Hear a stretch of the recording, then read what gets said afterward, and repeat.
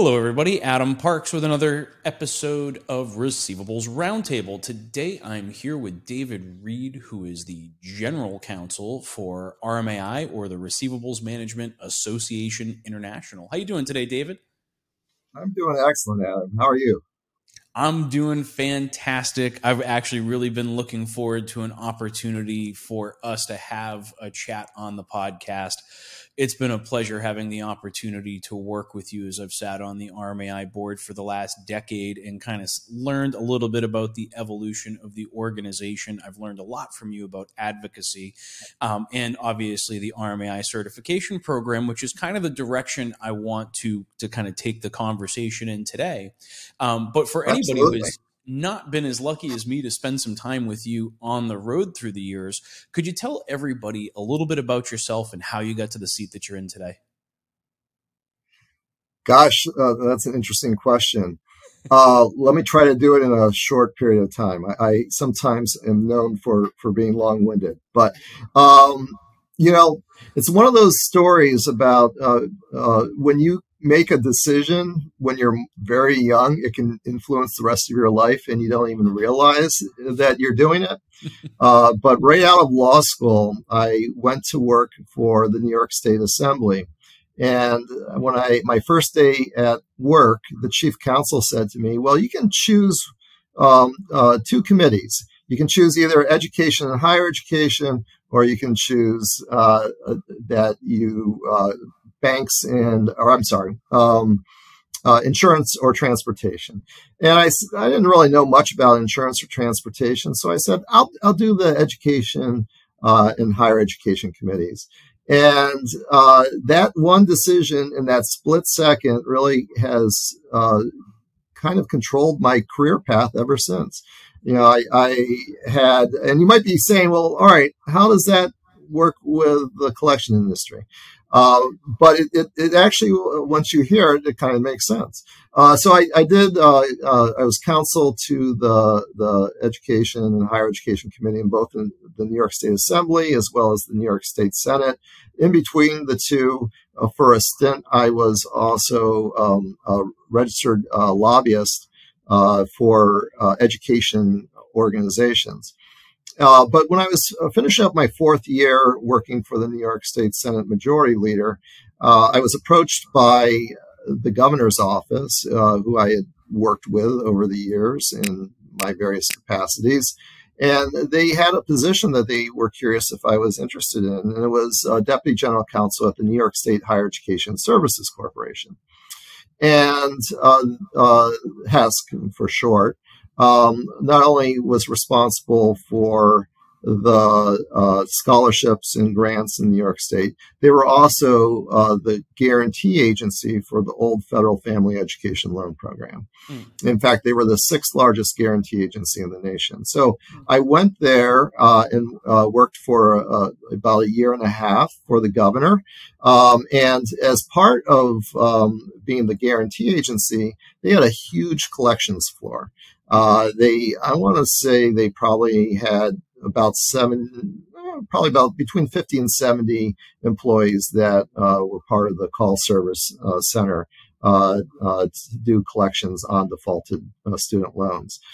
So long story short, the governor decided he wasn't going to run for re-election. I decided to find a new job before the next governor invited me to leave, which is a thing when you work for an elected official. So that led me to California in 2006. I was able to get a position as general counsel at a company called EdFund. It no longer exists, but it was the second largest student loan guarantor in the United States. They guaranteed approximately $32 billion under the old federal family education loan program. And they also had a collection floor. Actually, it was 2 levels and we employed about 200 debt collectors who were on the phone with the consumers. Mm-hmm. And I was there for about 4 years when eventually we elected a new president who decided to nationalize the student loan program and eliminate the FEL program. So, the company I went to work for was there's a lot of acquisition, mergers, consolidation, because there was only a legacy portfolio, and we were acquired by another company. Mm-hmm. So that actually brought me to DBA, now RMAI, and I've been here this will be my 12th year. Working for RMAI. So hopefully that wasn't too long, but like I said, No, I think it's an interesting story. And I know you and I talked about this, and I couldn't remember what city or what restaurant we were sitting in, but I do remember us having this conversation many years ago. I think it's always interesting to hear kind of how all different kinds of people found themselves in our particular space. But now you find yourself with RMAI as general counsel. Tell us a little bit about RMAI and what it is that you guys do there. Yeah. Well, so RMAI, we're a nonprofit trade association. We represent over 620 companies nationwide. We have members that are headquartered in virtually every state in the country. I think there's maybe 4 states we don't have a member in. 2 of them I can remember off the top of my head. So if there's anybody who's listening from West Virginia or Vermont, welcome aboard. We represent, obviously, the debt buying industry. We were founded as the trade association representing the debt buying industry. Originally, kind of how the name evolved. When we were first founded in 1997, it was called the Debt Buyers Association. Eventually, the name transformed to DBA. Rather than the full name, we just use DBA International.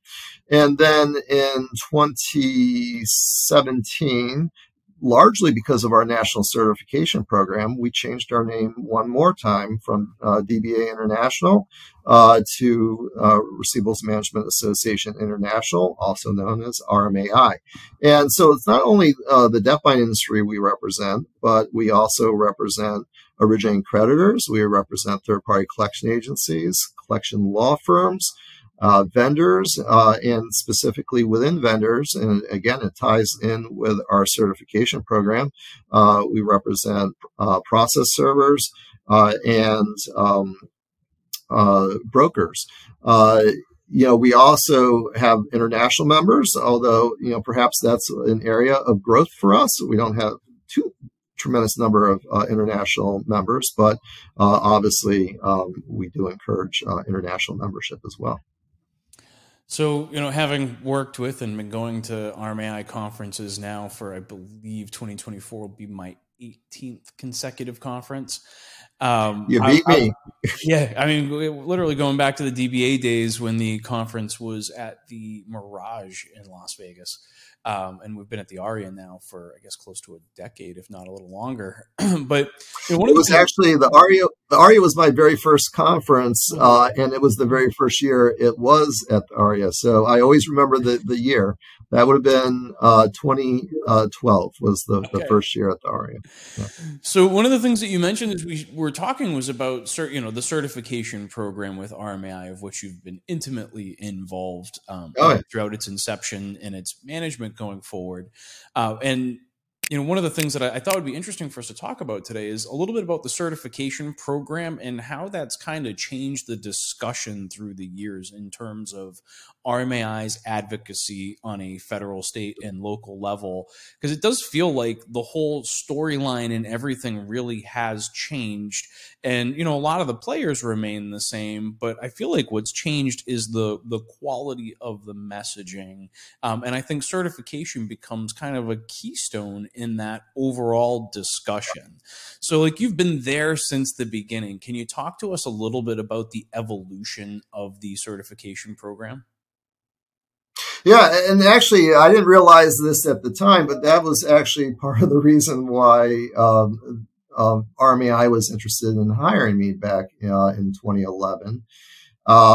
It was just my background. I'm a prolific drafter. I love drafting, whether it's policies, whether it's legislation. It's just something I very much enjoy, and I'm pretty good at it. And at the time, Mike Ben Dixon was president of the board, and Jan Steger had recently come on as executive director. It was at the time when the board of directors had decided in, I guess it would have been 2010, 2011, that they wanted to bring the association in-house rather than using an external company to manage the association. They want to hire employees.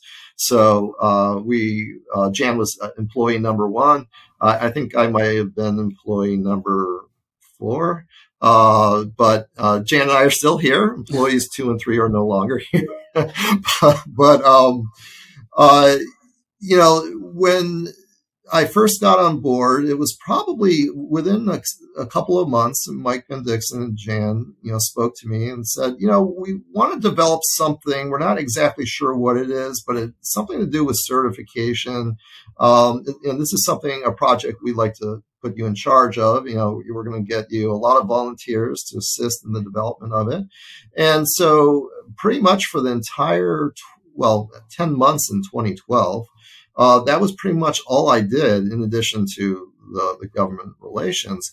But I would often sit actually exactly where I'm sitting here. And I could, when I'm in the zone, I'm in the zone. There were some days that I never got out of my chair for 8 hours. All I did was draft the certification program. And it really did take that long. It took about 10 months worth of work to develop the certification program. That's a long time, David. That's a long time and a pretty serious commitment, but and we had, a very large volunteer group. It was a task force that we had formed.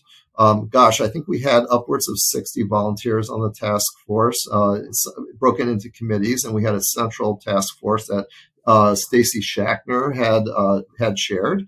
And they would review my work and give me edits and point me in the right direction. And we kind of did that back and forth for 10 months and went to the board. The board approved it. And then it went to the membership and they approved it in 2013. And that's when we launched the certification program in 2013. But it really, to your point, it really was a touchstone within the industry because obviously I was for 2 years lobbying on behalf of the industry at the state level. Mm-hmm. Without the certification program. And it was challenging. I mean, I often say, this industry, while very important and valuable and needed, it's also not an apple pie and motherhood type of warm and fuzzy that you get from talking about debt collection, let's face it. And, you could really sense that when you're talking with legislators and regulators about the industry and the importance of the industry. And, and whenever you talk about the industry, obviously consumer protection, consumer rights are always, right there with it. The two are really, intricately linked.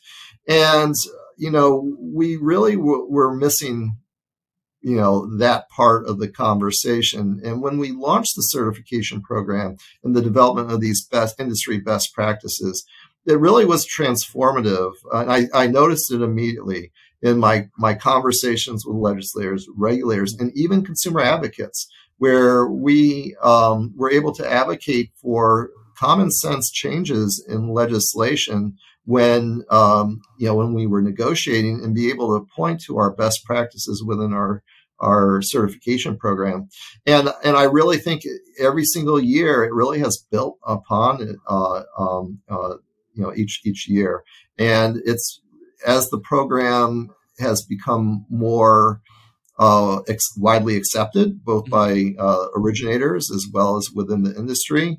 It's also become more widely accepted among regulators, attorney generals, legislators. The press occasionally references our certification program, and even the consumer advocates. I mean, I deal with consumer advocates all the time in my responsibility of negotiating state legislation. And it really has given us as close to the apple pie and motherhood as we could possibly get. I don't think we'll ever get there, but it really has helped. I think it's a credibility statement, right? When I look at something like the RMAI certification program, it's a credibility statement. And I think that the way that the certification program is structured is somewhat unique, because I remember some of the earlier conversations, and I wasn't on the board or part of certification as it was being born. I kind of came in as the organization was going through the rebranding process. I think it was 2016. And so like that was kind of my, my background and my focal point. But I remember a lot of conversations around the independent auditing and having third parties that are coming in to validate that these things are being done. So it's not just saying like, these are the standards, it's saying these are the standards, and here's how we're validating compliance of all of those that bear the seal of certified. And I think that's a very interesting and was a very difficult task to to get into place, because even once you've got all these great ideas, then you've got to get this catalyst going of actually putting all of these things in place. It's one thing to say everybody must be certified, but now you've got to get these certified auditors together and start, communicating and organizing that group of people, those that are being certified, those that are pushing certification on their vendors, like getting all of that going simultaneously. I'm sure it took 60 plus volunteers being actively involved, because that's a major undertaking. But once you've got something like that in place, it really does change the conversation. And from as I've watched it, and as I've done lobbying through the years, even outside of lobbying, if you just think about human relationships, the easiest way to enter into a relationship between two people is by giving rather than asking, right? Like all the best relationships that you have in your life, you generally gave something where you were in need and received something, and it creates this somewhat of a bond between people. And I think when RMAI goes in from a legislative or an advocacy standpoint at this time, it's not just going in and saying, hey, I need, right? We're not going in there with an ask. The organization is going in there and saying, look at the things that we're doing now, right? Like these things are working. Like, let us help you understand how we've been able to get these things in place and how we can, all work together towards a better financial future. But I think that dynamic of starting a conversation with that give versus then walking in there with an ask enables an opportunity to establish real relationships and conversations with people that may not always have the same point of view.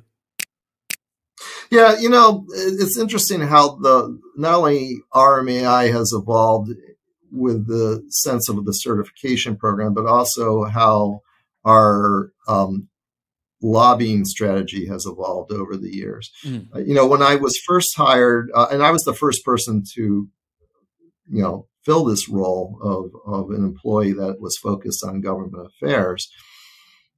But it wasn't that the board wasn't doing government affairs before I arrived. They were, but I think the strategy by and large before I came on board was, if there was a bill we hated, we went in and we opposed the bill, basically saying this bill makes no sense and the bill shouldn't move forward. Things that, I guess, most lay people who aren't involved in government affairs or work for government would do all the time without, because we don't like the bill. And I told them, that was actually not the most productive strategy. That from my experience, both working for the Senate Majority Leader or Assembly Minority Leader or for the governor, when people came in and basically often in a very polite way, basically saying your bill sucks, you don't really create that type of dynamic that would encourage further dialogue. So it's not that you're like, oh, thank you for that information, and then you don't move forward anymore. The bill continues to move forward because the legislator wants their bill to be passed. Mm-hmm. So, once the lobbyists who would take that approach would see the bill as like moving towards passage, they come in and say, oh, can we make amendments? And, you kind of already burnt that bridge by the way your first interaction. So, what I, really thought was important for the association is to really listen to the legislators and what is the dynamic? What was the reason why they introduced the bill? There's usually a backstory, and it's important to understand what that backstory is, because you can't solve a problem if you don't know what the backstory is. So that was, step number one. Where did this bill come from, and what was the motivation? What are your end goal? What are you really looking to achieve? And once you get that, you can work with the legislator to try to find a mutual solution that both parties can live with. So I often, when I first meet with a legislator or a regulator for that matter, on a bill that, we just can't live with, I will start the conversation by saying, listen, we appreciate your concern. We appreciate your goal. We have some concerns. Unfortunately, we can't. We oppose the bill right now, but we would like to get to either a supporting or a neutral position. And I really think we can work with you in trying to find that those mutual areas that we can remove our opposition. We're not here to kill bills. We're here to make bills work. And, that type of message resonates with elected officials, with regulators. And because it keeps the conversation going. Well, with anybody. And we've had with anybody. Right. And we've had remarkable success with that strategy. I would say well over 90% of bills that RMAI engages in, are victories. Victories in either the bill doesn't move forward anymore, or the bill is substantially amended to a place that we can be comfortable with, and the legislator is happy that they're getting a bill done. And in the end, I consider that all a victory either way. No, I very much do as well. And, I think your approach is working, right? Like the interaction and the involvement that the trade association has been able to have with regulators and legislators as they've been going through these processes are being heard with open ears when we're kicking things off with talking about certification and working together and finding those areas of mutual concern and taking out those roadblocks of what are ultimately and usually unintended consequences, right? That they're just not seeing from their perspective or from their vantage point. Well, David, I really want to thank you for coming on and having a chat with me today. I've been wanting to do this for a long time. I'm hoping that I can get you back on here again in the future for an additional discussion. There's so many different things that you're working on. It's just hard to stay on top of the relevancy because things change so rapidly in your world. Well, and anytime. I really appreciate the opportunity, Adam, to come on. And like I said, I am a little long-winded, but we could probably talk for hours on any of these topics. I definitely enjoy sharing the background with about RMAI and our certification program, especially.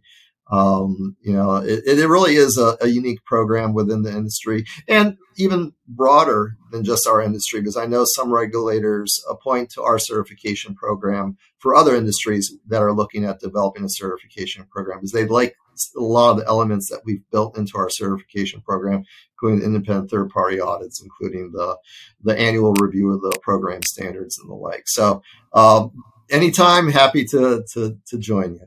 Well, we'll definitely have you back on here again. For those of you that are watching, if you have additional questions that you'd like to ask David or myself, you can leave those in the comments on LinkedIn and YouTube, and we'll be responding to those. If you have additional topics that you'd like to see us cover, you can leave those in the comments as well. And hopefully I can get David back on here to continue helping me create great content for a great industry. But thank you, everybody, for watching. David, I will see you again soon, I'm sure. And everybody, thank you for watching. Thank you, Adam.